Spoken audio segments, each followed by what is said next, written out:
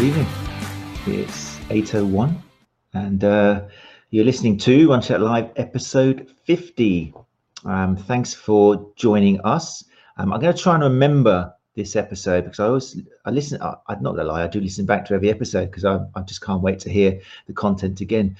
But I do notice sometimes I forget that a lot of people are listening to this as a podcast. And so things I bring up on screen, obviously you can't see.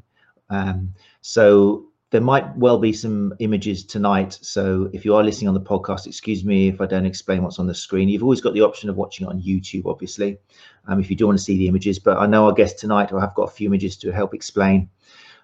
So there you go. But I will do my best to help people who aren't watching it, to explain what's going on. So yes, episode 50, as you might have seen, actually it's a memorable occasion. Because it's our second year now. We've been doing this for 2 years. I say we, like I'm a big company. It's just me, and 2 years old, and it's the 50th episode tonight. So happy birthday to me, exactly. I can't believe where the 2 years has gone. Incredible. And that's an average of an episode every 2 weeks. So that's pretty good consistency in the podcasting world, I would say.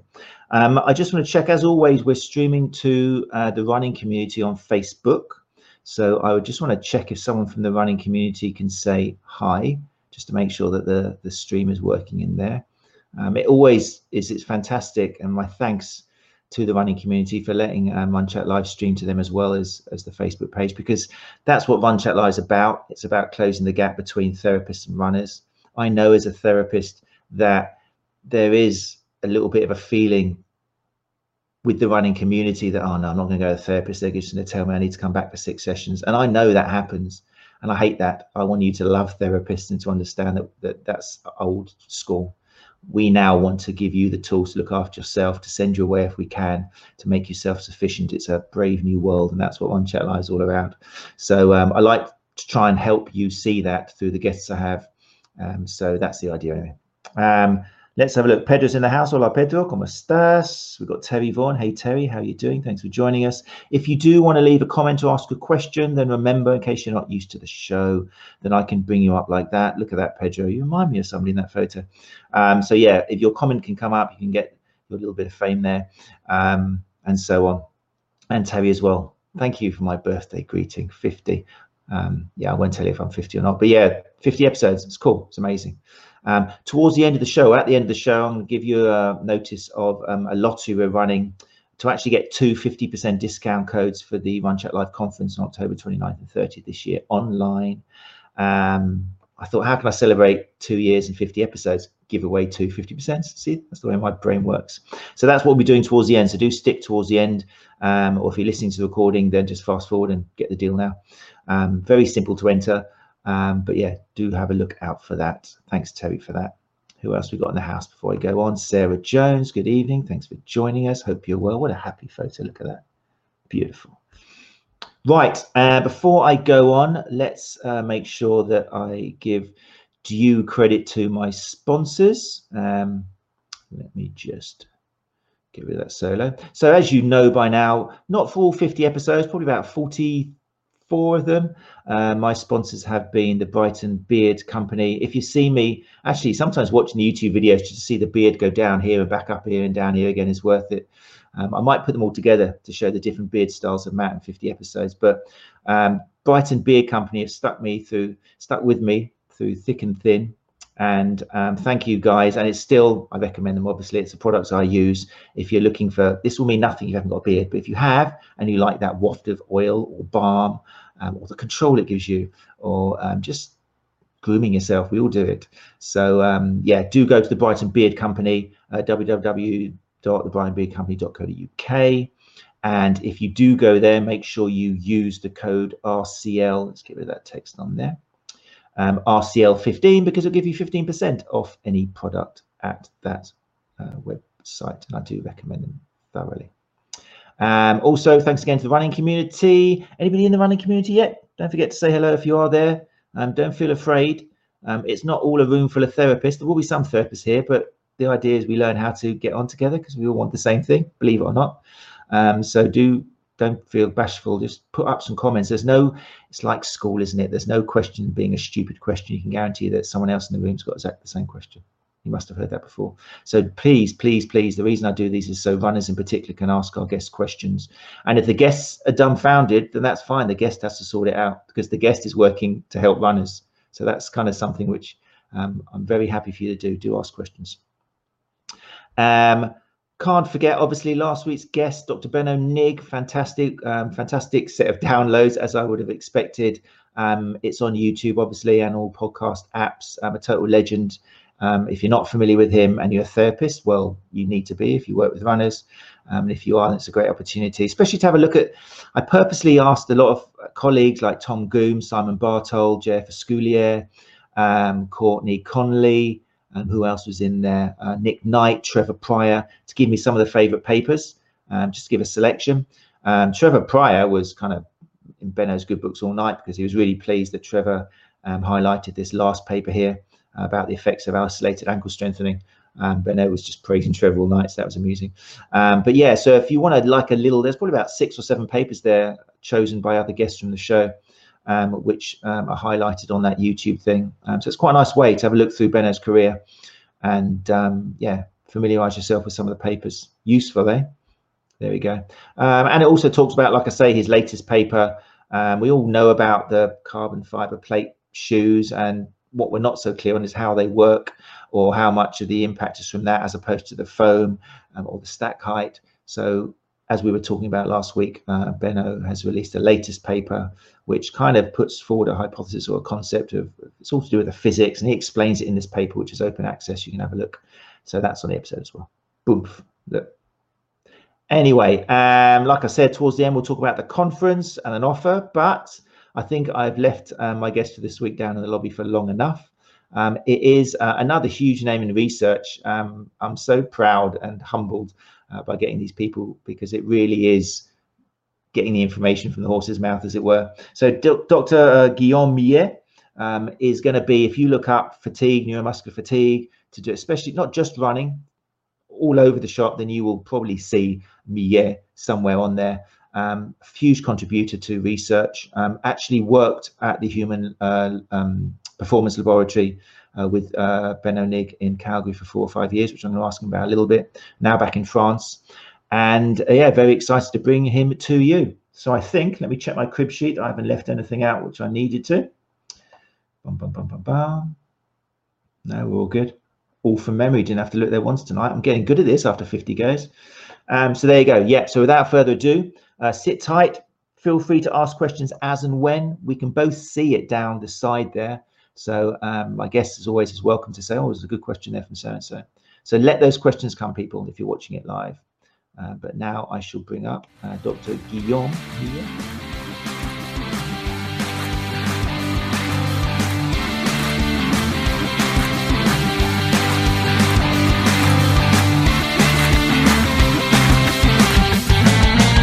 Bonsoir, good evening. Bonsoir. Hi, Matt. How are you doing? Fine. We're multilingual here. I do it in Spanish. I was thinking about doing it in French with you, but I don't know much more than bonsoir. So, and happy birthday then. Oh, thank you very much. That's very kind of you. I was thinking we can have the same sponsor, apparently.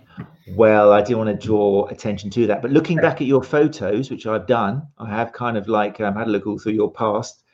Generally, there seems to be a beard there most of the time, isn't there? Has it always been a bit of facial hair? Was that kind of your look when you were running across mountains? And yeah, it's been a long time now. Yeah. Have your, because you've got 2 children, did you say 18, 16, yeah? Have they seen you without a beard? Sorry? Have they ever seen you clean shaven? I can't remember exactly. Maybe not, actually. Yeah, maybe I do. I'm not too sure, but that's been a long time for sure. My kids never have, and I love these videos of people who shave and then they say hello to the baby and the baby cries. I can't wait to do that. But anyway, thank you so much for joining us. Thank you for inviting me.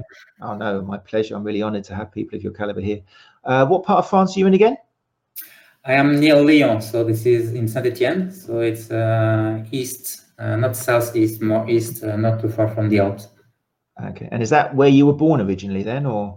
No, I was born very close to Switzerland, so French border, French side, but close to Geneva. Ah, okay. It's called the Jura Mountains. A very nice place for cross-country skiing, well known for cross-country skiing. Ah, right.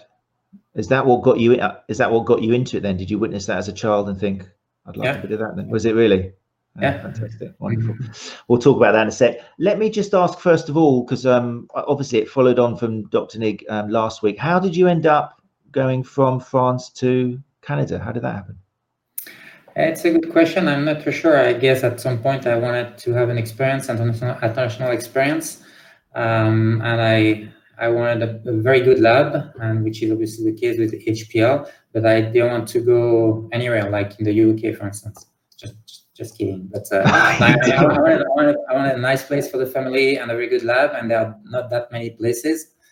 Salt Lake City could have been a nice place, but Calgary was fantastic. So yeah, and they just had a position. I applied and I got the job. So it's as easy as that.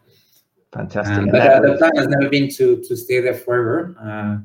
I wanted to go for a couple of years. Then I was so happy there that we extended a little bit, and then I wanted to stay a bit more, but my wife was a bit homesick, so we got back to France.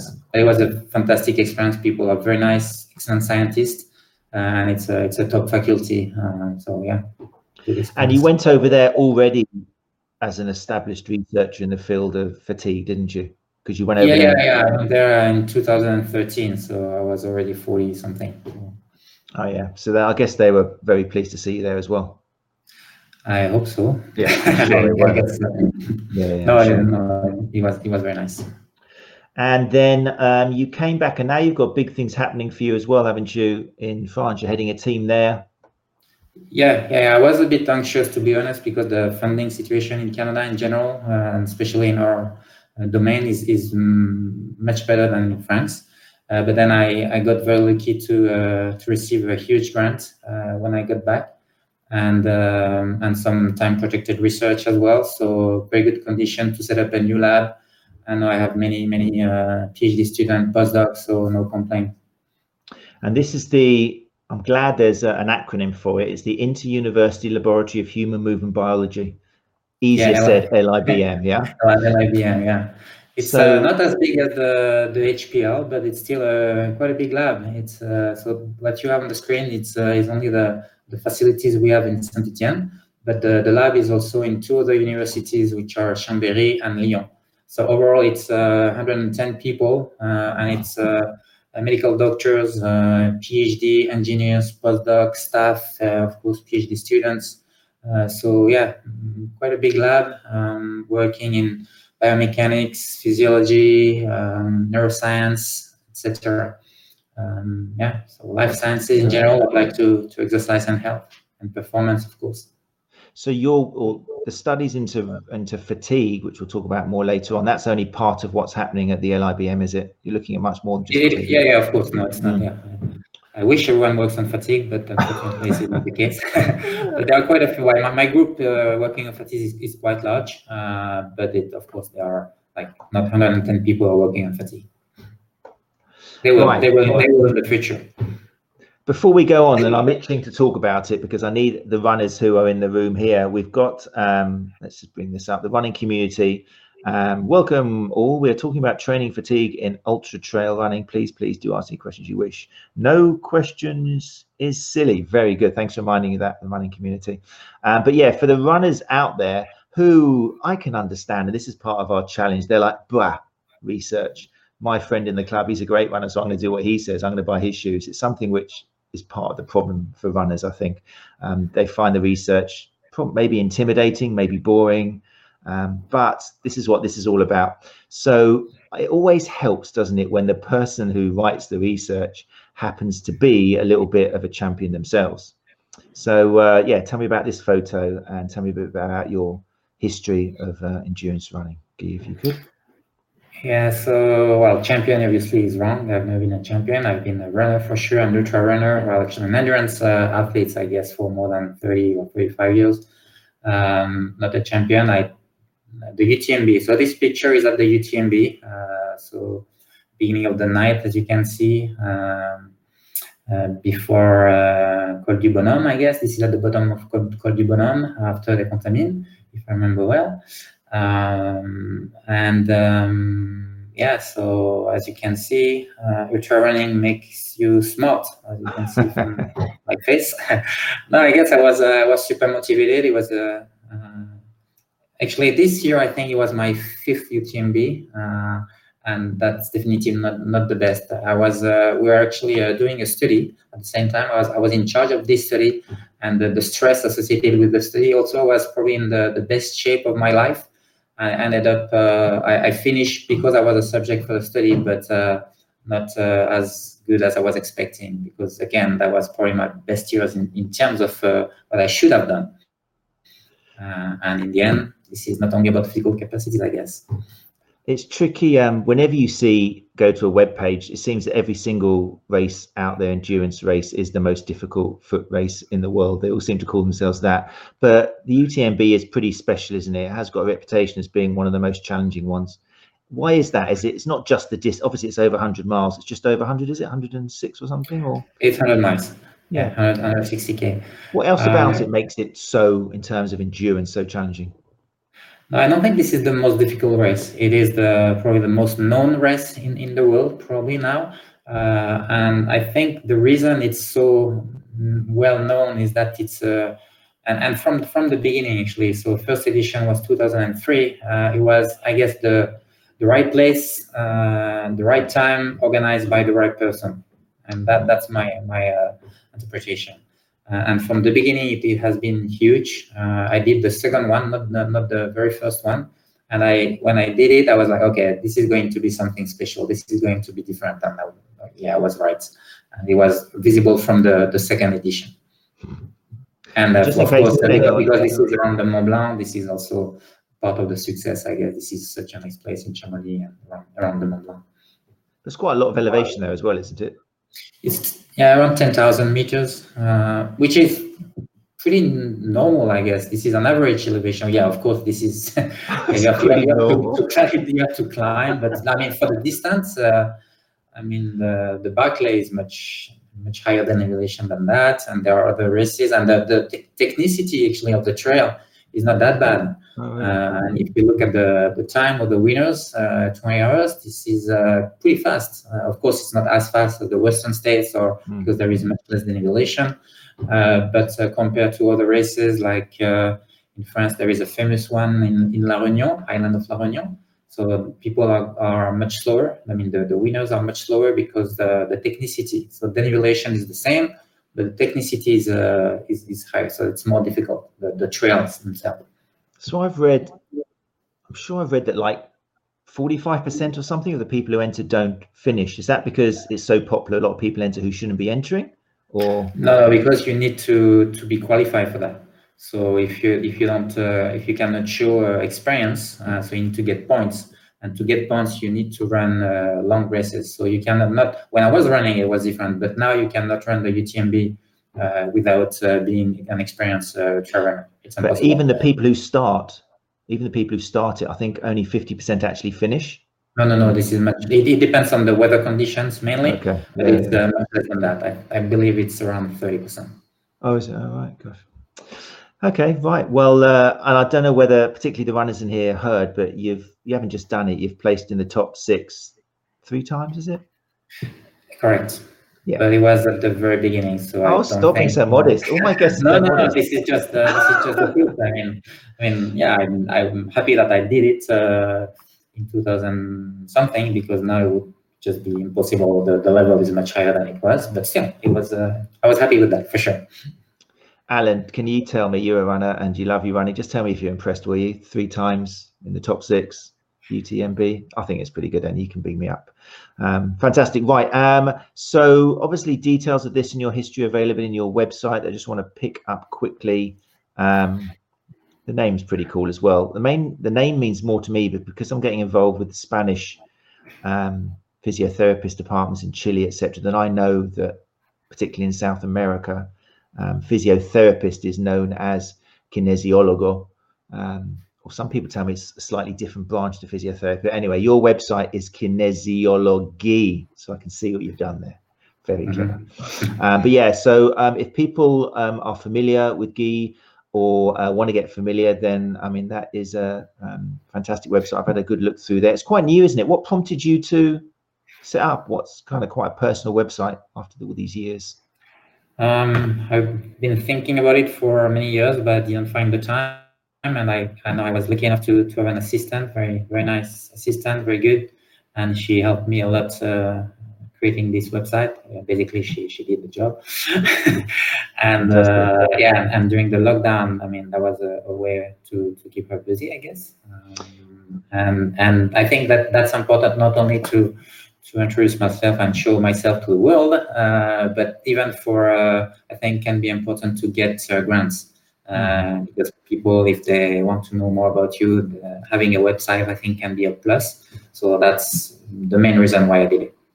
And who is it directed towards? Who do you think will get something from it? Is it for therapists as well as runners, or people who already run or want to get into running, or who do you think? Who would you send towards that? Well, scientists will get all my publications, so the academic part, my trainees, etc.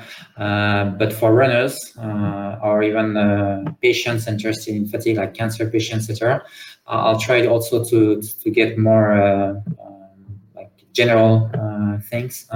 For instance, there is the media section, and there are quite a few videos. So the website is in English only. There are quite a few videos. Some are in French, but some are in English. For instance, there is a very nice video from about it's a film that Dutch TV has done on our UTMB experiment last year. So if you want to know about fatigue and what we were doing at the UTMB, there is a 30 or 40 minutes video on the website in English.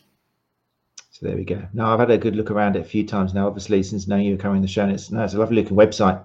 I did think you'd done it yourself. I'm slightly less impressed with you now because it does look really nice. But now you've said, yeah, it's a very good job. So you can commend the person who did it. It looks really, really good. So yeah, recommend that, people. If you're looking for information, then yeah, definitely have a look at that. So you've also written a few books. Let's bring these up as well. I'm just conscious that because you've only just joined Twitter, haven't you? I feel already that not enough people know about you. Yeah, it went with the website. I was very reluctant for many years. I was hesitating, and then I decided to go. And actually, it was a good surprise. I thought it would be not as good as it is. I learned already a few things. I got already a few things on Twitter, and I didn't expect that. So I should have done that before. I think I remember Dr. Niggs saying to me he felt a little bit disappointed because he'd heard it was really controversial. He thought people were going to argue. He thought, and I was like, I think that was maybe 10 years ago or something. People are a little bit more, reserved now, unless you type in capitals. It's funny because we went on Twitter the same week with Benno and without telling anything to each other. So it was kind of funny. Was that a coincidence? Was it?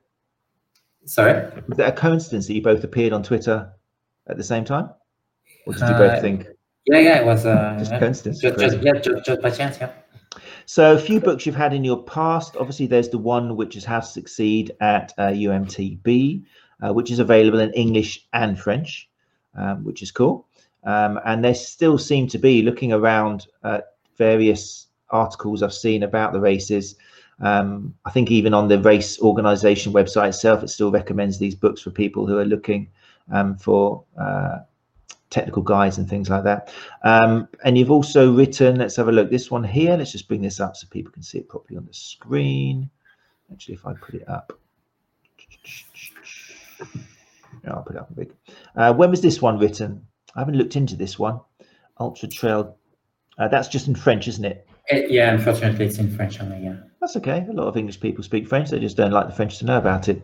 We've always got this relationship where, but yeah, that's in French. And then you've also got these two. I'm dying to ask you about this one, La Forme, or I don't even know what it means. What's this one about? Yeah, so it's basically fitness, as you can see from the picture. Yeah. Is that running inspired as well, or is that just in general? No, it's just health and sports and physical activity. Like very, very basic book for public. And then you've got the skiing one, which I want to talk to you about. That was the very first one. Oh, was it? Yeah, and so a long time ago, like 95, something like that. 98. Brilliant. Okay, but people check them out, especially if you speak French or you want to learn French. Right, we've got through. I just want to make sure that people out there know who you are, and now people have got no excuses but to have a look.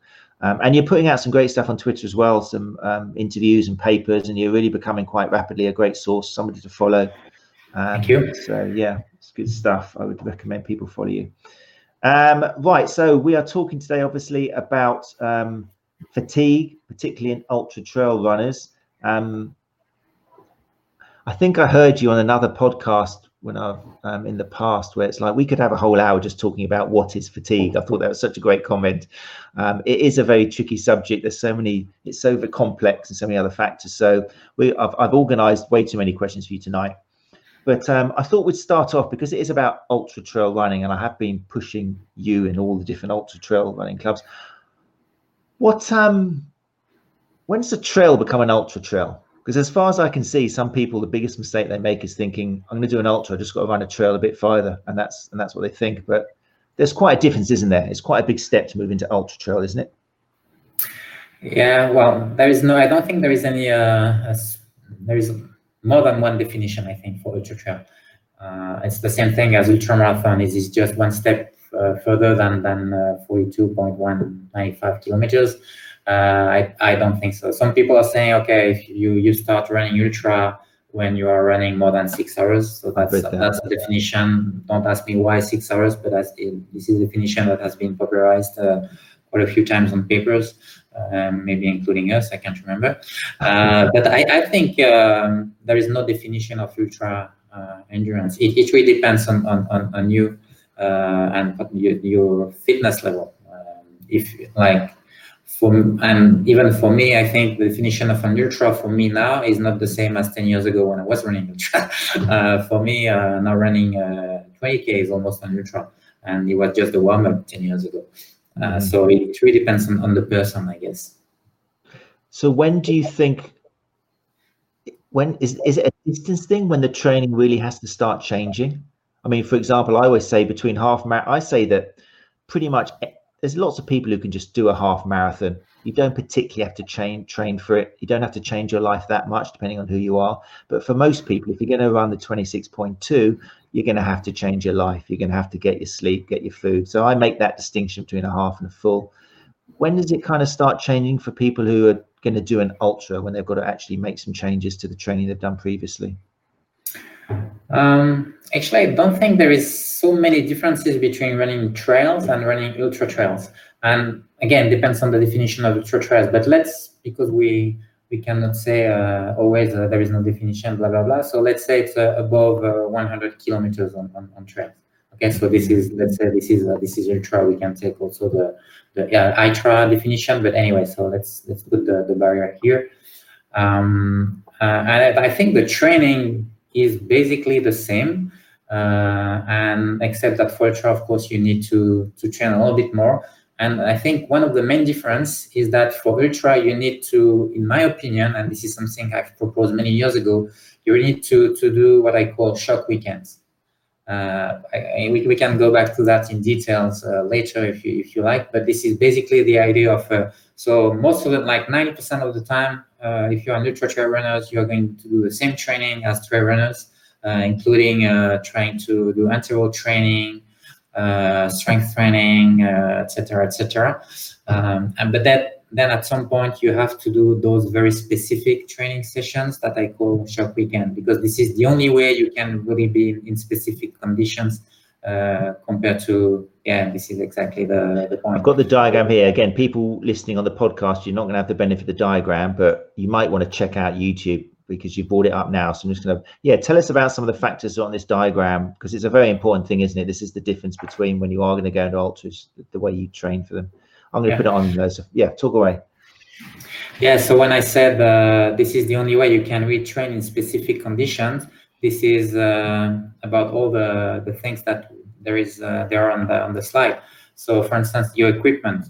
Of course, if you want to know if the shoes or your backpack are appropriate, you cannot only test them on 2 or 3 hours. You have to test them for many hours to make sure that they work well.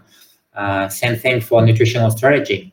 If you run 2, 3 hours, 5 hours, basically you can eat anything, you'll be fine. But then when you start to run for 10, 15, 20, 30 hours, then nutrition becomes a real problem. So you need to make sure that you know exactly what you are doing, what type of food works for you, what type of food doesn't work for you. So this is very important. And of course, you can test that during competition, during real ultra trails, but you are not going to run a competition every day. So testing during shock weekend is very important. So you have, even if you do only 2 or 3 weekends like that before the race, I think it makes a huge difference. Same thing about technique. If your long runs are 2 hours, you basically run all the time, except if the uphill is super steep. But in ultras, you are not going to run very often. Actually, you are going to walk a lot. And if you don't do shock weekends, when do you learn, or when do you train walking? Never. So you really need to do that for that reason. Another good example is you need to make sure that your muscle fibers are resistant enough to muscle damage. You know, when you run downhill, eccentric exercise, most people know that it induces muscle damage. Of course, you can do strength training, you can do eccentric training, you can do specific downhill training. So it works, but the best way to do it is to be in the real situation. So to run downhill at the right speed, so slow speed, but that's enough. And for 5,000 meters overall downhill running, 6,000, 7,000 during the weekend. So of course this is tough, and you need to recover. But again, this is the only way to be very specific to your competition.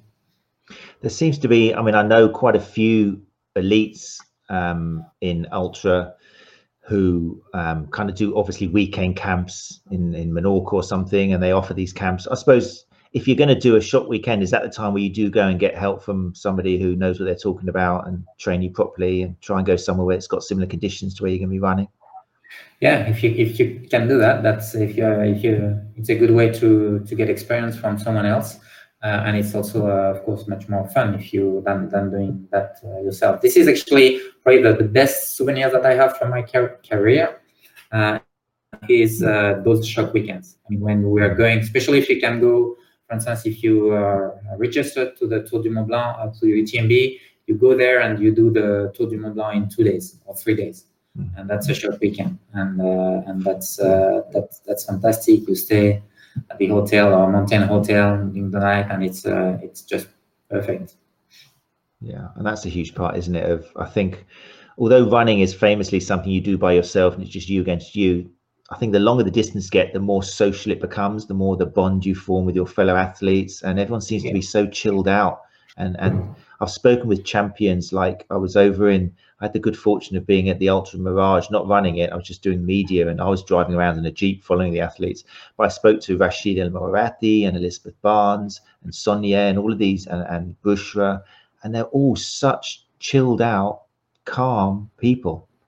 Yeah. Is that I think I asked the same question to Alex Hutchinson when he was a guest. Is it a coincidence that these long distance runners are so calm and seem so collected and at peace? No, I don't think it's a coincidence. If you run like crazy, I don't think you cannot go very far. You can go fast, but you cannot go far. And you need to go far when you're on ultra, obviously.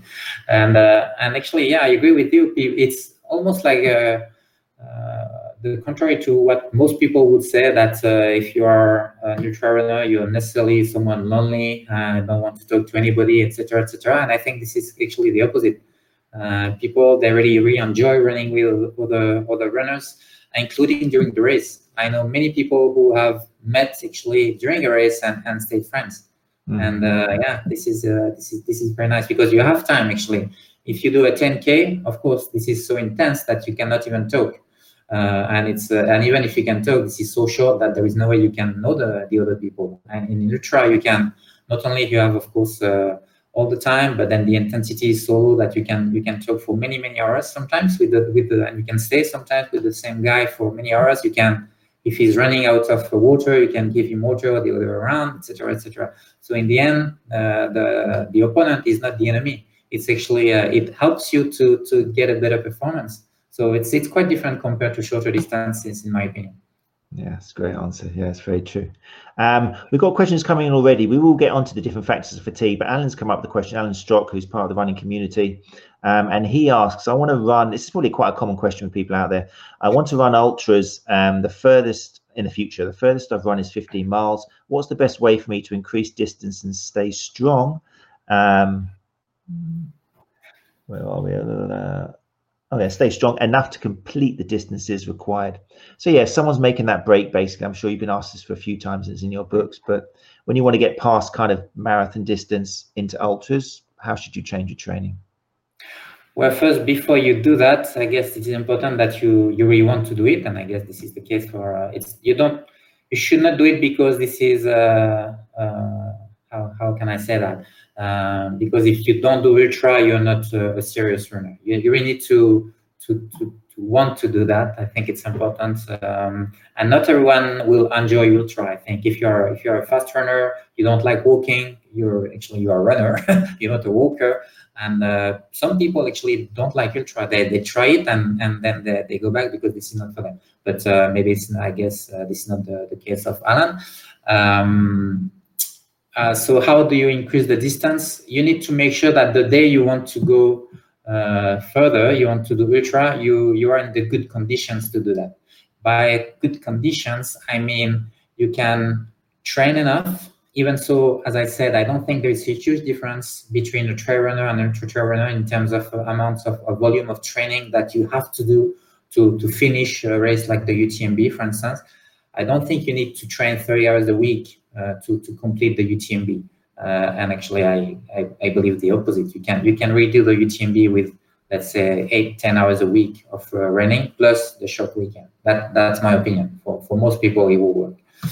If you can train more, fine, but this is not absolutely necessary. So yeah, so by good condition, it means that you can train a bit more than maybe what you are doing right now, and also recover well.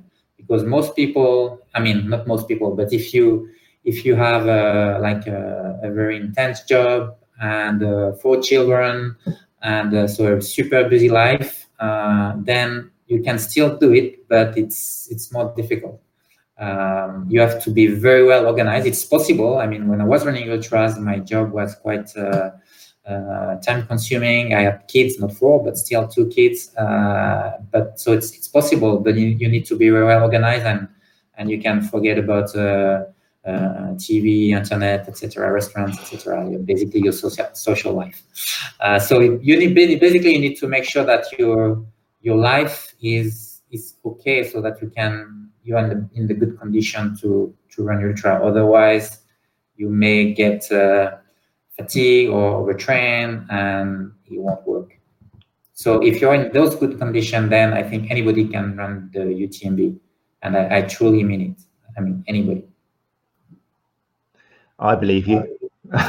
Yeah, I'm sold. It's interesting. There's some more questions coming in, which I'm going to try and tie in with the subject of fatigue, because, for example, I've got a question from Terry.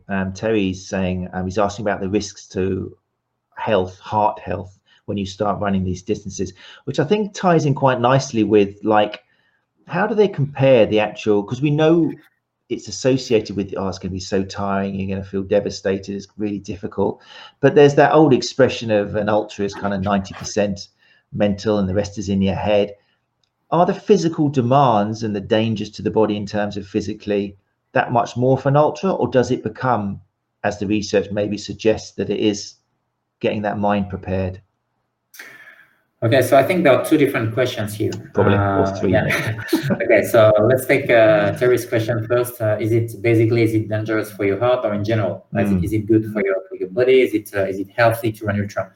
I understand the concern, obviously, and of course, this isn't the first time I hear that. I've heard that many times, actually, maybe too many, because what people tend to forget is that, okay, it's people are like, okay, so running a marathon is already difficult, so now you're talking about running 4 marathons in a row, plus the elevation, it's like climbing the Mount Everest and going down, so this is crazy. It cannot be healthy. Just forget that the intensity is not the same at all. So it's not only a matter of distance, it's also a matter of intensity. And then if you say, okay, you can say this is 4 marathons in a row, you can also say this is basically hiking. Okay, a bit faster than a normal hiking, but you don't have to carry a heavy load. So you're super light with good light shoes, etc., the poles, and you're still walking. So in the end, yeah, it takes time. But if you do the Tour du Mont Blanc in 5 days or 7 days, you're going to, okay, you're just a bit faster. And you don't sleep, which may be a problem, but I don't think it's going to ruin your health. So there is no real evidence that actually ultra is bad for health. I guess this is not ultra per se. This is the way some people run ultras. Of course, if you run too many ultras, you don't take the time to recover. You never do a break during the year, etc., etc., and you're not in good condition, as I was mentioning before. Like you cannot recover properly. The stress is too high in your life. In the end, yeah, you can be overtrained, and this is maybe in the end this is not good for you. But if you are reasonable, I believe, and there are many examples of ultra runners who have been running ultras for many years and are still healthy, and I'm pretty sure they are going to be healthy when they get old. So there is no proof, and for the herd, this is the same thing. I don't think you can say again this is super long, but the heart rate is quite low. So, and actually the few experiments that we and others have run show that actually there is less heart fatigue than in marathon or Ironman triathlon, which are shorter than the UTMB, for instance. Okay, so that was one question. Or if you want, I can talk about your question, Matt. Yeah, that probably, I hope that answers you, Terry. Yeah, it's a very important point. Yes, it's further distance, but it's not just about how far you're going, it's about the intensity you're applying through. Yeah. What other questions did I manage to get in there? So the question about everything is in the head. Oh yes, yeah, about preparing for it. Is it just more physical demand, or is it about training? Yeah. So obviously this is both, and this is both in relationship. I mean, as you know, you cannot make a single step if you don't have a brain, because you need a nervous system to contract your muscle, and everyone knows that. But this is also true in the other around. You have sensors everywhere in the muscle, in the joints, etc., that tell the brain how you are feeling. And so, yeah, this is really both. And of course, the mental aspect is important. For instance, if you, in terms of giving up or not giving up, in the end, yeah, you have to be strong for that, because there are many times you just want to stop running and do something else.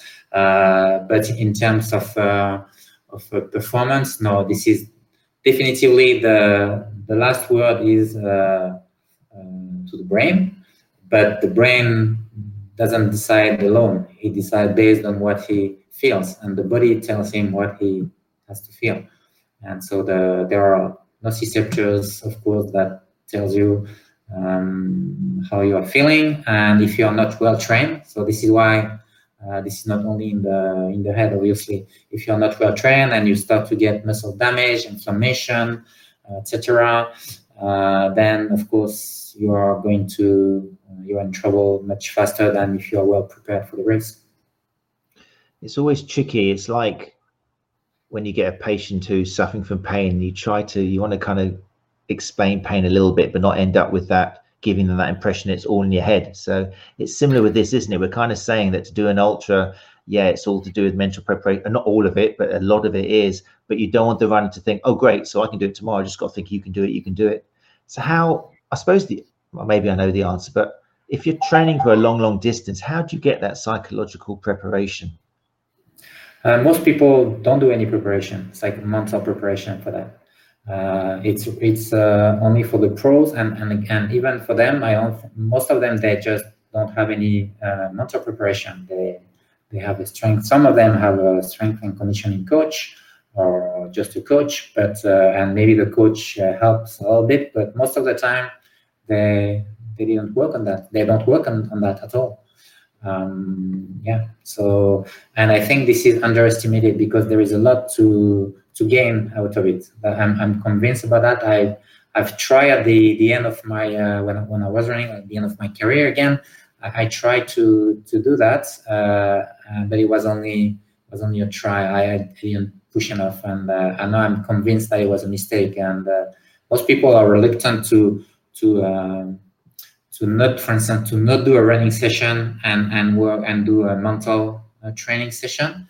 And I think it's a mistake. Sometimes it would be a better idea to do a mental training session. And what do you mean by mental training? Well, working on your ability to, for instance, to ignore pain. So there are techniques for that, like mental imagery, positive talking, Afghan walking, that kind of techniques. I'm not an expert, I'm a physiologist, but I recognize that this is super important, and yeah, people have a lot to gain from that kind of techniques. And my prediction is that this will come in the near future. It is already coming.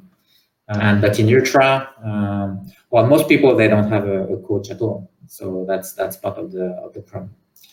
Talking about fatigue in the head, I think one thing is important to mention, even so it's more on the science side, is that if you run an ultra like the UTMB, you have what we call a huge central fatigue. So central fatigue obviously is related to what is happening in your brain, actually not in the brain, in the central nervous system in general.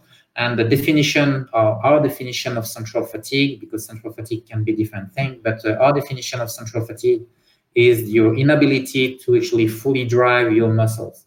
So you try to contract maximally your muscle, and if you're at rest, let's say before the race, you contract maximally, and then what we use either magnetic stimulation to the brain to help the muscle to contract, or electrical stimulation to the nerve. So we superimpose the stimulation to the maximal contraction, and at rest we don't see anything, basically. So you are able to fully recruit your muscle fibers, or your motor units, as we call them.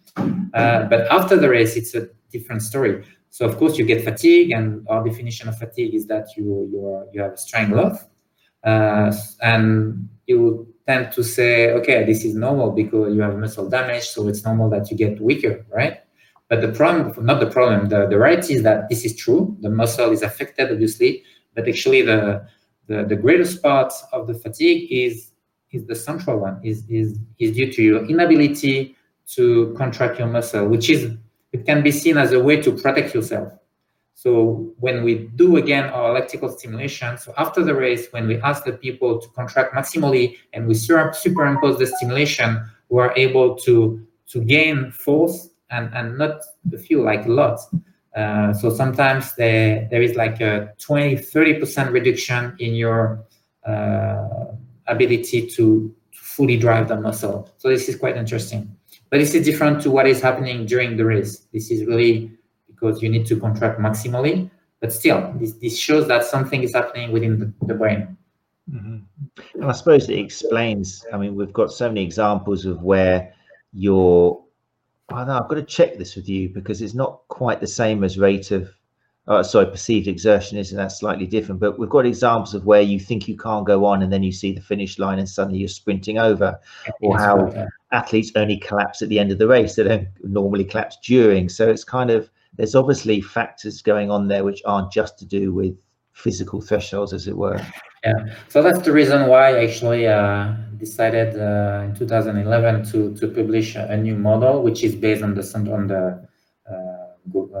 governor from Noakes, but I think it's more appropriate, particularly to ultra distance. And yeah, this is based on that. So basically, the idea is that I don't know if you have the picture. Is that it's the flush model? Yeah. Yeah, the flush model. Yeah, exactly. So the amount of water in the tank is what you just said, the RP, rating of perceived exertion, and what you want to do is to minimize the amount of water that you have in the tank.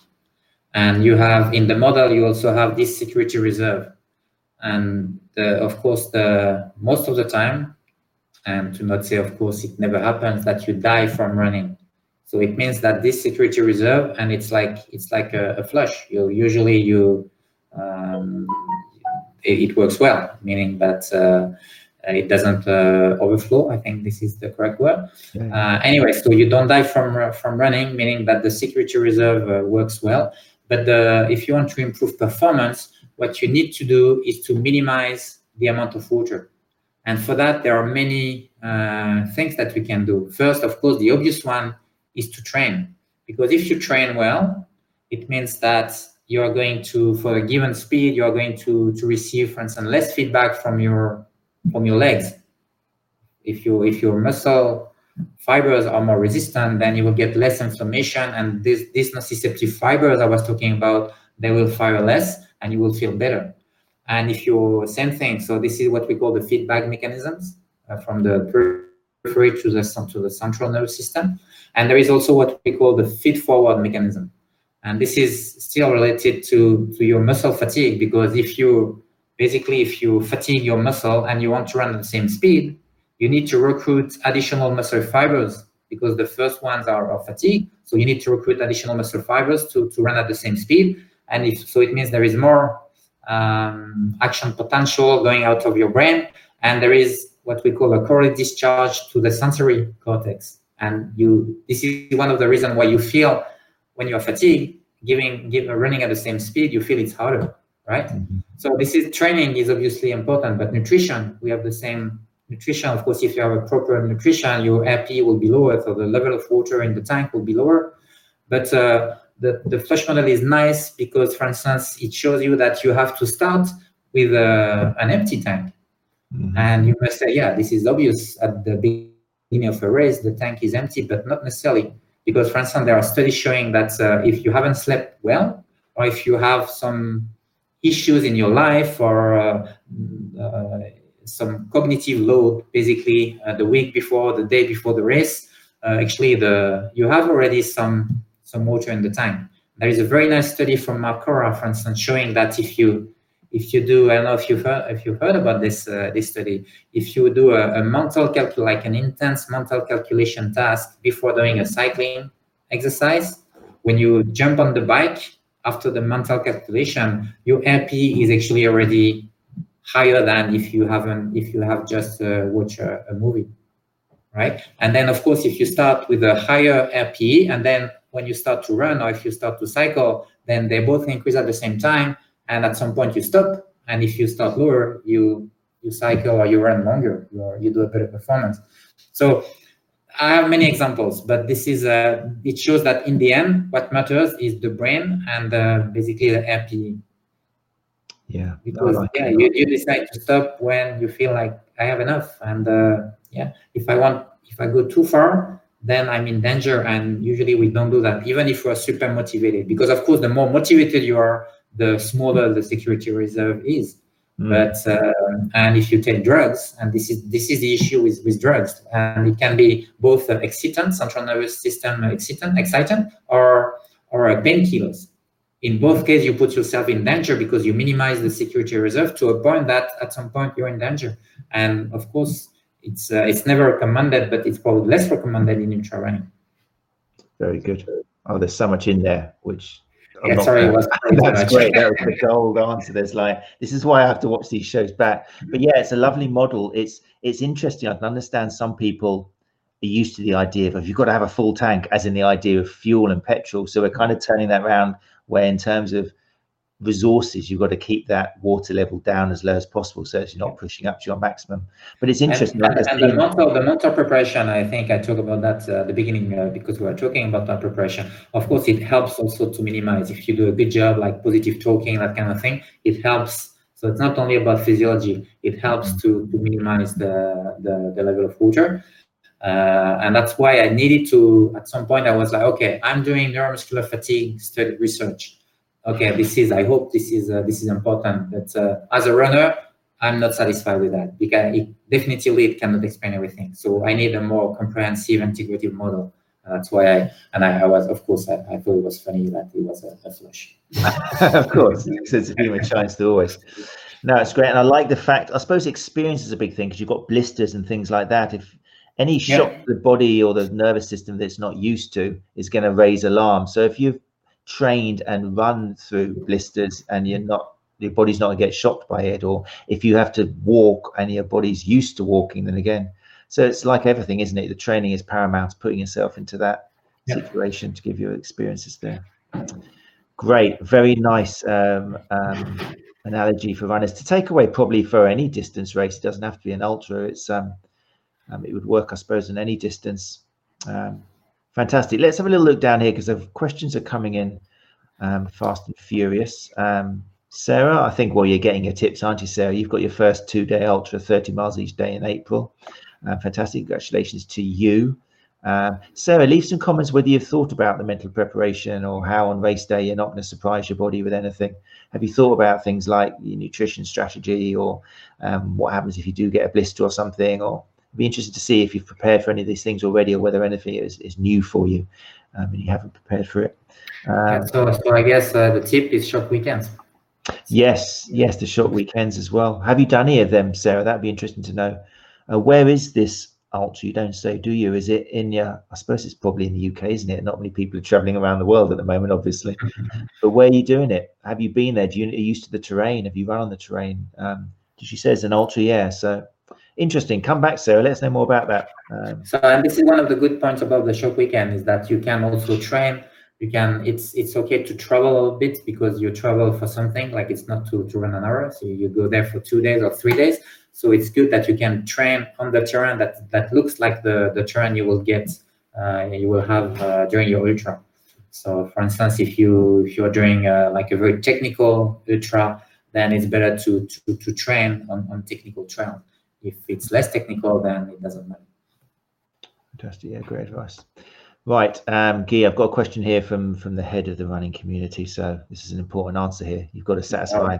I can have no it depends, or I can't answer that. Okay, just make something up if you're not sure. Okay, so Mark Burrows, creator and founder of the running community, says, Dr. Guillaume, we can tell it's going to be important now. On my long runs that go past 16 miles and onwards, I do seem to have a lot of salt on my skin afterwards, where I've been sweating more so the face. I have tried numerous electrolyte tablets. Is there anything else you recommend for this that I could practice with in my training? I recommend that you don't take any salt. You don't need that. Just normal food. That's enough. Even if you are running ultras in the heat, I think it's a mistake to take a huge amount of salt. If maybe the thing you can do is to get and this is actually a good thing for ultra running, is to get salty food, but not salt per se. That's more than enough for sure. So don't worry about that. It's not an issue at all. I suppose it depends. Again, it's going to be individual. Some people are going to sweat more than others, and leave. Which is a good thing. If you sweat a lot.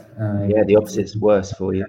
Is it, Mark? Is it a problem for you in terms of you just wondering why have I got this film of salt on me, or is it? Do you have kind of symptoms which are kind of slowing you down or causing some kind of discomfort?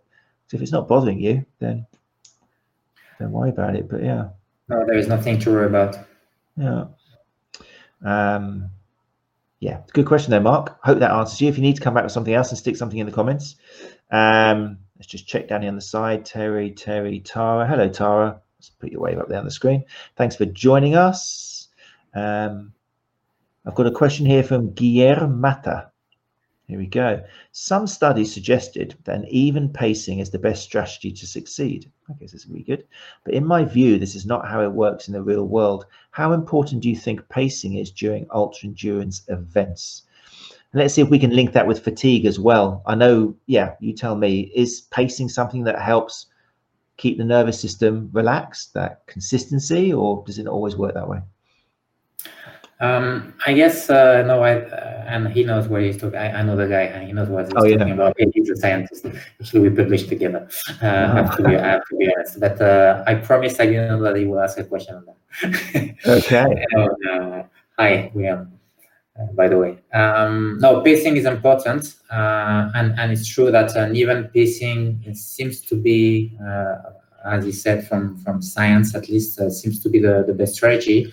And usually the best runners have a more even pacing strategy, and the females actually also, science shows that the females also have a better even pacing strategy, which I think one of the good things about being a female, is that it helps to run a long distance, I guess.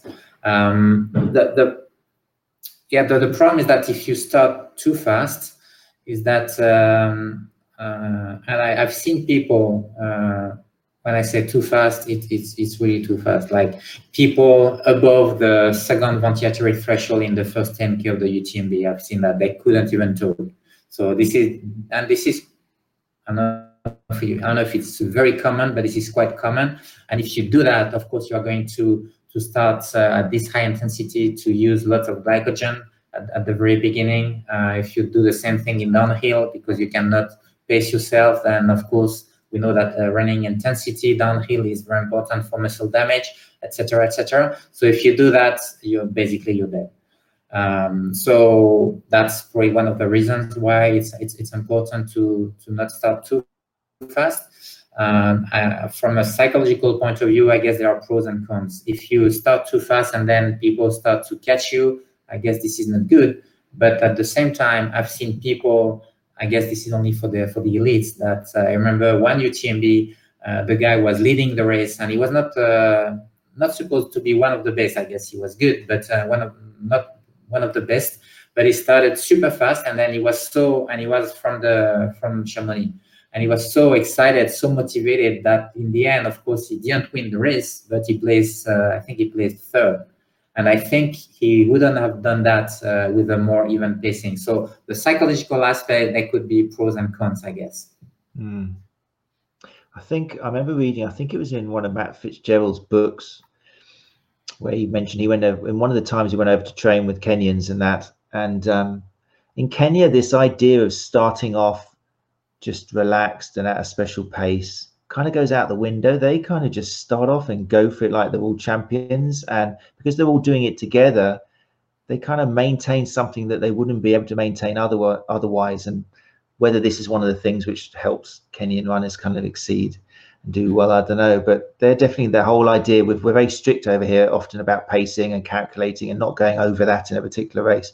And he suggests that maybe that can hold sometimes runners back, and that you should go more by feel. But like you say, you can't trust yourself, can you, at the beginning of a race? You think you're running properly, but actually you're running much faster and you don't know about it. So yeah, it's tricky. I mean, how much during an ultra do some runners actually have to have a look at their watch and check they're not running too fast? Or is it something that some runners have to be really conscious of? Or I'm not too sure. I used to do that for sure. I actually used to set up my my alarm on my heart rate monitor to make sure that I wasn't running too fast. And you only have to do that during the first 20-30 Ks, because after that fatigue already appears and you tend to reduce the pace anyway. But those first 30K, I think they're important. And if you're too excited, especially if you do a race like the UTMB or another big race and there is public and you feel like you're super excited, you've been training for that for many months, and now you are okay, now I'm ready, I'm gonna show you guys what I can do. And then this is where this is risky. I mean, people tend to encourage you, and if there is the family, etc., there is definitely a risk that you start too fast. Yeah, definitely. Mark Burrows has come back he was just basically worried that this is the salt guy. He was worried that the amount of salt on him meant he was not fueling something correctly, and he felt fine. It wasn't like linked with excessive fatigue or anything. He was just a bit surprised looking at it. Some people are thinking that this may induce cramps, and we know that this is not the case. This is not related to that. So don't worry about that. Good question, Mark. I'm sure you're not alone. I'm sure other people would have the same reaction if they saw this on them regularly. Guillaume has replied. It says, perfect. Thank you very much for the interesting answer. Wow. How much are you paying him? He's really... That's a great question. Thanks, Guillaume. That's wonderful. Sarah Jones is coming back about what she's running. Where was it? She is running in Scotland. She says, to be honest, it's completely new. This will be the longest run I've ever done. The Ultra Tour ran in Scotland. She's used to doing OCRs, obstacle course races, and winging it. So I'm approaching this a bit more methodically. She's stubborn. Probably why don't say that. It's very sexist. No. She's stubborn, which will go a long way, but I'll definitely look at the shock weekends. I think the nutrition will be a challenge to see what works for me. Yeah, testing out the nutrition. So you can test your nutrition during those shock weekends. So yeah, you have to try that before you do race for sure. And even if you do, as I said, if you do 2 or 3, that's enough to make a difference, in my opinion. We're tough. Time is ticking on. Are you still okay to talk for another 10 minutes or so? Oh, yeah, I'm good. You sure? I definitely want to fit in that subject of women, because that fits in nicely with Sarah. There does seem to be a certain success amongst middle-aged women and endurance running. I don't know whether it's become a bit of a confirmation bias, but does seem to be more races now where women are beating the men, or coming second or third. I've had the pleasure of traveling around with Elizabeth Barnes, and in the Ultra Mirage, she came third out of the whole pack. With and Rashida Nolabati was first, obviously, and her husband was second. But she was third and left all the other people. So is there something in the research which shows, like you've already kind of mentioned, maybe a predetermined benefit for being female with endurance running?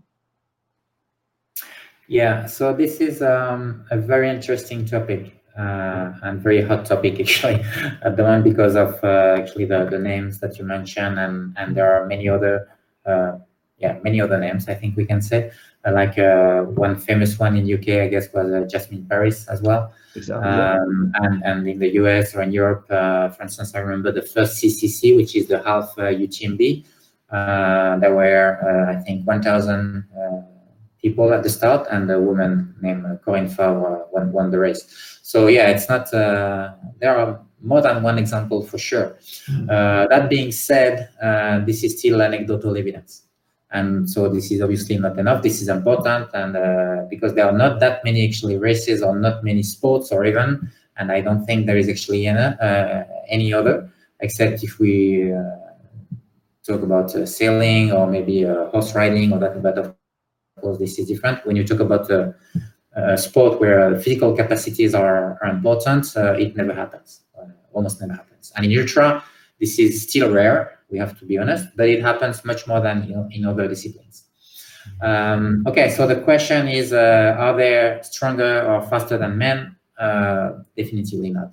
And in my opinion, they will never be, because they have two major problems with running. Females, which is body fat, and we know that even 10% body fat above men, this is not a lot of weight, but this is definitely an issue, and a big issue. And so the skinniest female will never be as skinny as the skinniest man for sure. And the second problem is VO2 max.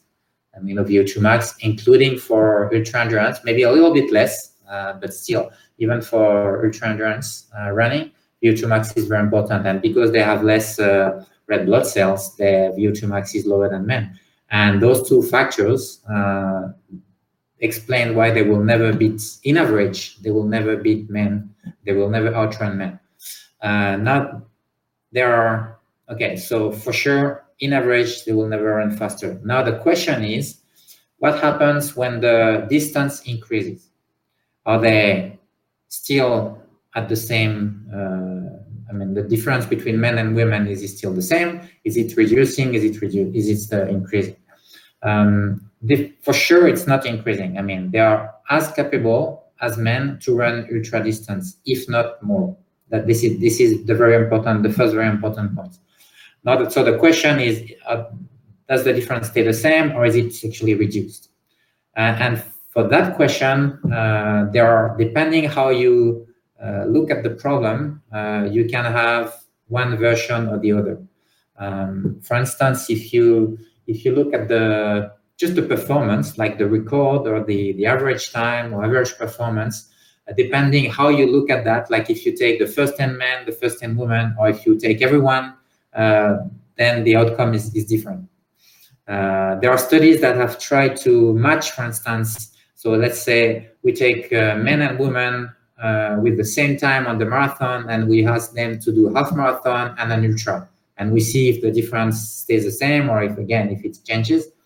And for those studies, two are showing that when you increase the distance, the difference tends to be lower, and another study shows the opposite. So even for that, it's balanced. That being said, there are certainly some, if we think in terms of physiology, as I said, there are different factors that tend to show, or we tend to believe that it can be helpful for women in ultras. The first one is they have a higher percentage of type 1 fibers, which are fatigue resistant muscle fibers. They tend to save glycogen. This is, I think, the point I mentioned earlier.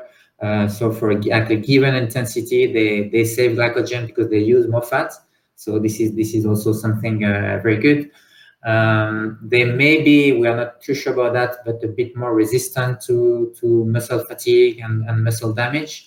And again, there is some controversy in the literature whether we look at animal models or human models. So anyway, so there are always pros and cons, but for sure, one thing we can say is that they are not less capable as men to run ultra. So for sure, it doesn't explain why there are so few females running ultras, because actually this is a big issue. And I know this is not the question, but still this is my answer. because at the UTMB, for instance, do you know what is the percentage of females at the start? If you don't know, try to guess. I'd like to think it's growing, but I still imagine it's 10, 15, probably, definitely less than 15% something. Yes, exactly. Yeah. Is it growing though? No. Well, I guess depending on the race, but for the UTMB, no. It was like that in 2005, and 15 years after, we are still at 10%. So this is ridiculously low, for sure. And so the reason is definitively not physiology. So there must be something else, and this is not my job to tell what, but this is, I guess the answer is this is sociological reasons or maybe psychological reasons, but definitively not physiology. So, but it's a very interesting, very interesting topic. We showed maybe another point on that. I think it's quite interesting is that we showed in 2012 that at the end of the UTMB, when you match males and females in terms of level of performance, meaning like they are the same percentage of the first man and the first woman, respectively, women are less fatigued. I mean, the muscle fatigue is lower in women. So it was quite intriguing. So we repeated in 2019, so last year at the UTMB, the study, and this time we didn't only test ultra, but we tested also shorter distances. And our hypothesis was that the longer the distance and the lower the fatigue in the females compared to the males. And actually, we didn't find that. We found that for 40 to 170K, the females tended to be less fatigued at the end of the race. But being less fatigued is still different. Sorry, this is complex, but this is not my fault. This is just the reality. But and again, this is not playing with the words. I think it's important to say that being less fatigued, it's not the same thing as being more fatigue resistant, if you know what I mean. Yeah. No, and the reason I'm saying that is that this year we also did a kind of a survey or a questionnaire when we asked basically, okay, are you doing that for competition? Or are you doing that for fun? And we asked the same question to males and females. And there was a significant difference in the sense that you can imagine. So the female, they tended to be less competitive. So we can imagine that one of the reasons they are less fatigued is that they push less. So it's not necessarily that they were more fatigue resistant. Even so, there are physiological reasons why they could be more fatigue resistant, like the higher percentage in type 1 fibers. But the mood, the way they were running the race was also different. So this is, and you cannot ignore that. This is very important. Well, this is what I'm kind of interested in. Like you've mentioned physiological, like peripheral fatigue and that, but what about the whole central fatigue? Is there potentially a difference in how? There were no differences in terms of central fatigue. No? It was mainly at the muscle level. Right. So we can't say that because women are better at being stubborn and more mental drive and putting up, and then got more. Again, be careful. Central fatigue, the way I describe it, measuring with this electrical stimulation. Yeah. So central fatigue measuring in our lab is different than what is happening in terms of during the race. So it's different than the central command during the race. Yeah, that's interesting. I mean, they are pain resistant for sure. it's not a matter of being less pain resistant, I think, and I don't think we have any solid evidence that they are more or less pain resistant compared to males. Yeah. But some of them I've seen females at least pushing extremely hard and being in like super fatigue at the end of the race. But it's no, what I'm talking about is different, is that the way you do the race. It's not that you cannot do more. It's just like, no, maybe I don't need that. Basically, right, okay. I don't need to show to the world that I can push hard. I just want to finish the race, and I'm happy with that. And even if someone overpass me, that's okay. I don't mind. If you're a man, that's a different story. Maybe I guess we are just more stupid than they are. Oh, that there's no doubt. I'm living proof of that. Very interesting. It's gone so quickly. I think it's gone quicker than any other episode that I've ever had the pleasure of hosting. Let me just check in my crib sheet. We've actually been through quite a lot of the questions which I wanted to talk about, so it hasn't been. Yeah, we haven't strayed as much as I thought. I'm just gonna have a quick check in the comments here. There was one. Got time for one more, as it's Mark as well. Okay, keeping it brief because I'm conscious you've got to get away. Heart rate training, does it depend on the individual? Is it something you particularly are interested in and making sure the person is training at the right intensity, or do you prefer going by perceived exertion, or does it depend? You can use heart rate if you like. I guess this is a question of personal feeling. If you like that, if you like to watch your heart rate monitor all the time, this is fine. I have nothing about that. I guess one of the reasons I was running ultras and ultra trails in particular is that I didn't want to look at that, and I just wanted to enjoy the mountains. So I actually almost never wear any heart rate monitors. It was just me and myself. So no, feeling was, for me at least, it was the best option. But I have nothing against that, and it works if you have a coach and if you can do tests in the lab to know your threshold, blah blah blah. This is totally fine, and it works. The only time I used that was, as I explained at the beginning of the big races, to make sure that I didn't stop too fast. Other than that, I usually didn't use that. But again, just personal preference.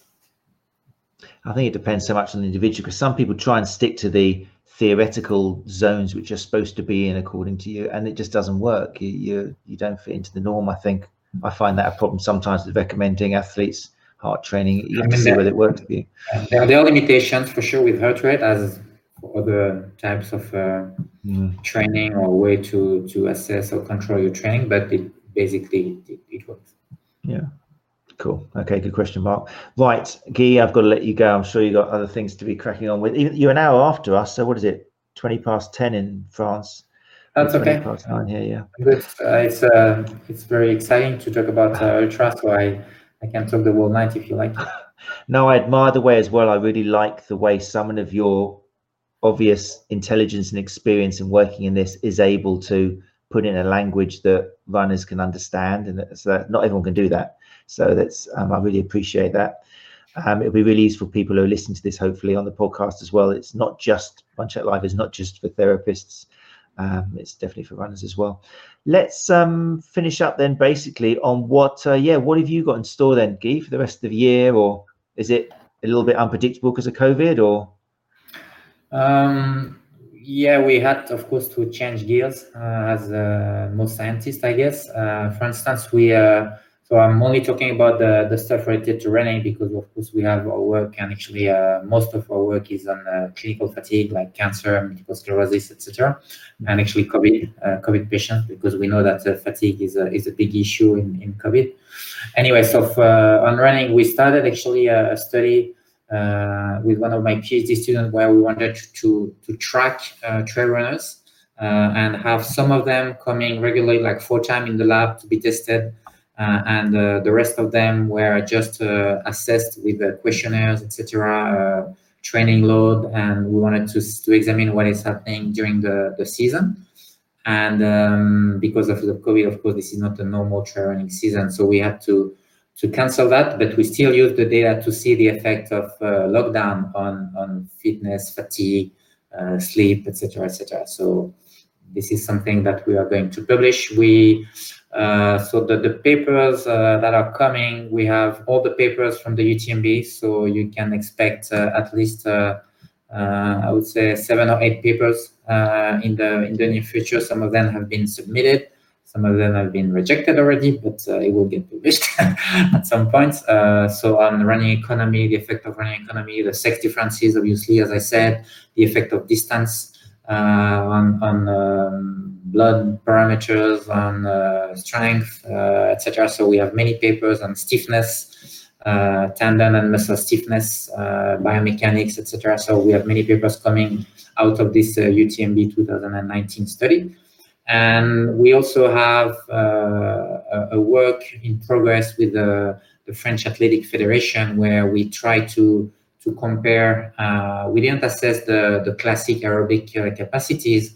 We were more focused on the neuromuscular function, actually. So energy cost, running, biomechanics, force velocity profile, and we compared elites, so the best French runners, with recreational runners. We compare men and women, and we compare trail runners versus marathon runners. And there are, I cannot, of course, tell too much about that, but I can tell you that there are some interesting stuff that hopefully we will publish in the future. Hopefully it's quite interesting for the runners, not only for the scientists. You'll tell me. Amazing. And if people want to keep up to date with these sort of things, then the website is the place to be. Is it? All this information gets updated. Yeah, and Twitter as well. And Twitter as well. Yeah, Twitter, you're putting out some great stuff on Twitter. So there you have it, people. Yeah, kinesiology.com, or also on Twitter, which is just at kinesiology. Yeah, definitely follow it. And I would recommend it for runners, as definitely therapists, but also runners as well, if you like to get your geek on and be up to date, because you do need to be to a certain extent. Unless you've got a therapist you can guarantee is giving you the research, and that's not always the case, as we often talk about here on One Chat Live. But yeah, brilliant. Thank you so much, Guy. Thank you. A real pleasure and a real honor to have someone of your history and continued presence in research on the show. So thank you so much for that. What I'm going to do is just put you back down into the lobby. If you do need to go, then you can go. Don't worry, no regrets. We'll talk later on. But if you want to hang around, then I'll come down in a couple of minutes and say thank you to you and talk to you a bit more. But if you need to go, then go. That's fine. Thank you again, Matt. Thank you very much. Thank you very much. Bye-bye, everyone. Thanks for attending. What a great guy. I love it. In 50 episodes, I still haven't had any, well, I suppose I choose the guests, but I still haven't had one guest who hasn't just been totally so modest. And so it's amazing. I love it. What great information. I wasn't sure whether tonight was going to be super technical or whether it was going to be, and I try and bend it in the direction of who the audience are. And tonight was more of a running related questions and people who are interested. So we went more that way. And that's what we do in One Chat Live. If it's an audience full of therapists, then we get a bit more technical and we talk more about the kind of clinical application of the knowledge and stuff like that. So it was lovely to see a lot of runners in tonight. If you do want to steer the conversation yourself, then the only way you can do it is actually come along to the live show and the recording. And then, so if you want it more clinical and more therapy related, then you have to come along and direct it that way. But whoever comes, we shall serve. That's the idea. And talking about information, then I'll just have a quick mention of, I did say at the beginning, One Chat Live conference, as you know now, is all online. Just as well, because the UK is the government's finally decided we're going to do what the rest of the world's doing and limit meetings. I don't know, if you want to know what's going to happen in the UK, just follow the rest of the world, and then a week later the UK will do it. I don't know what it's all about. We still think that we're the empire that controls the world and we have to do everything second. I don't know. You can see I'm not a big fan of our government, but it turns out now that obviously meetings of 6 or more aren't allowed, so that would have made the One Chat Live conference impossible anyway. So but it is all going to be online and it's going to be fantastic. It's going to be live. I'm conscious that a lot of conferences at the moment just come across as presentation, silence, bit of lift music, and then suddenly another presentation, silence. I'm going to be online with you from 8:45 in the morning till 5:45 at night. I'm not going anywhere. If I'm going to the loo, I'll stick up a "gone to the loo, back in 2 minutes" sign on the screen. I want to be there. We're going to have guests coming in between the presentations talking. And it's going to be fantastic. It's going to be live. So if you can get 2 days off from work, especially if you're a therapist, then do it. Join us for lunch. We're going to have lunch for an hour and a half and have people coming in, talking and chatting. So that's the idea. I'm very excited. The more I talk about it being online now, the less I'm grieving about the fact that we're not going to be able to kind of be there together in person, which is what the reason for the conference was. So if you haven't got your tickets yet, then it's October 29th, October 30th. And what I'm doing, because of the birthday celebrations, then I am going to give away a code or 2 codes for 50% discount. So obviously that means you get it for half price.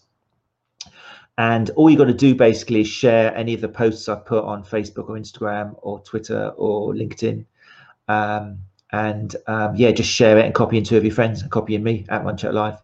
And then next week, my next guest next week, Alice Sanvito, I'm very excited about, is going to do kind of like pick a number.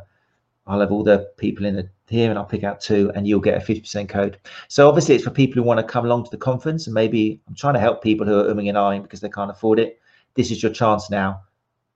Put some posts out there. You can do it as many times as you want on different streams, and your name will go into the bowl, and 2 people will be getting a code with a 50% discount. Is that fair enough? And that's to celebrate 2 years and 50 episodes. Like I say, next week's guest, Alice Sanvito. I'm so excited. Well, I'm excited for every single guest I have. I love my job. It's not a job, it's a hobby. I don't get any money for it. It's just a pleasure to have the people of this caliber up. Alice Sanvito is a speaker at this year's conference online. Last year there was, why haven't you got a massage therapist? There was some interesting debates between physios and massage therapists in the audience last year, and rightfully they said to me, Matt, you had 10 speakers, you had osteopaths, chiropractors, massage therapists, why didn't you have a massage therapist? I said, next year I'll be getting you a massage therapist, and boy have I got you a massage therapist. Alice is a fantastic, experienced massage therapist, but she's really on the ball. She's evolved like all good massage therapists has, and she is going to be talking about putting the evidence back into massage therapy, particularly obviously for runners. On social media, she's already quite famous in the circles for her hashtag shit that massage therapists say, which kind of sums up her approach, in your face, but a fantastic resource if you're trying to move with the times and get better results for your patients, instead of saying, I'm going to undo this scar tissue in your hamstring with my elbow, stuff like that, which we all learned, but we have to move on. You can't undo scar tissue with your hands. Ask a surgeon that and they'll laugh at you because they need to use a scalpel. So yes, Alice is a brilliant person to be talking about that. She's gonna be here next week, same time, same place, 8 o'clock UK time. She's gonna be talking from St. Louis, Missouri. Really looking forward to that. So there we go. Right, wow, 9 hours 1 hour 28 minutes. Thanks for staying with me. Thanks for joining us live. Thanks for listening on the podcast. As always, if you can, subscribe to the YouTube channel, Apple Podcasts. I haven't mentioned that for a while, but it makes a big difference in terms of our ranking and getting the message out there. So if you can leave a review and a rating on Apple Podcasts, that is much appreciated. Thank you once again to my guest, Guillaume Millet. Fantastic hour. I can't wait to listen back to it again. There are some real gems there. Yeah, we'll see you next week, same time, same place, for episode 51 of Run Chat Live. Thank you and take care of each other. You're listening to Run Chat Live podcast, putting the evidence back into running injury and performance.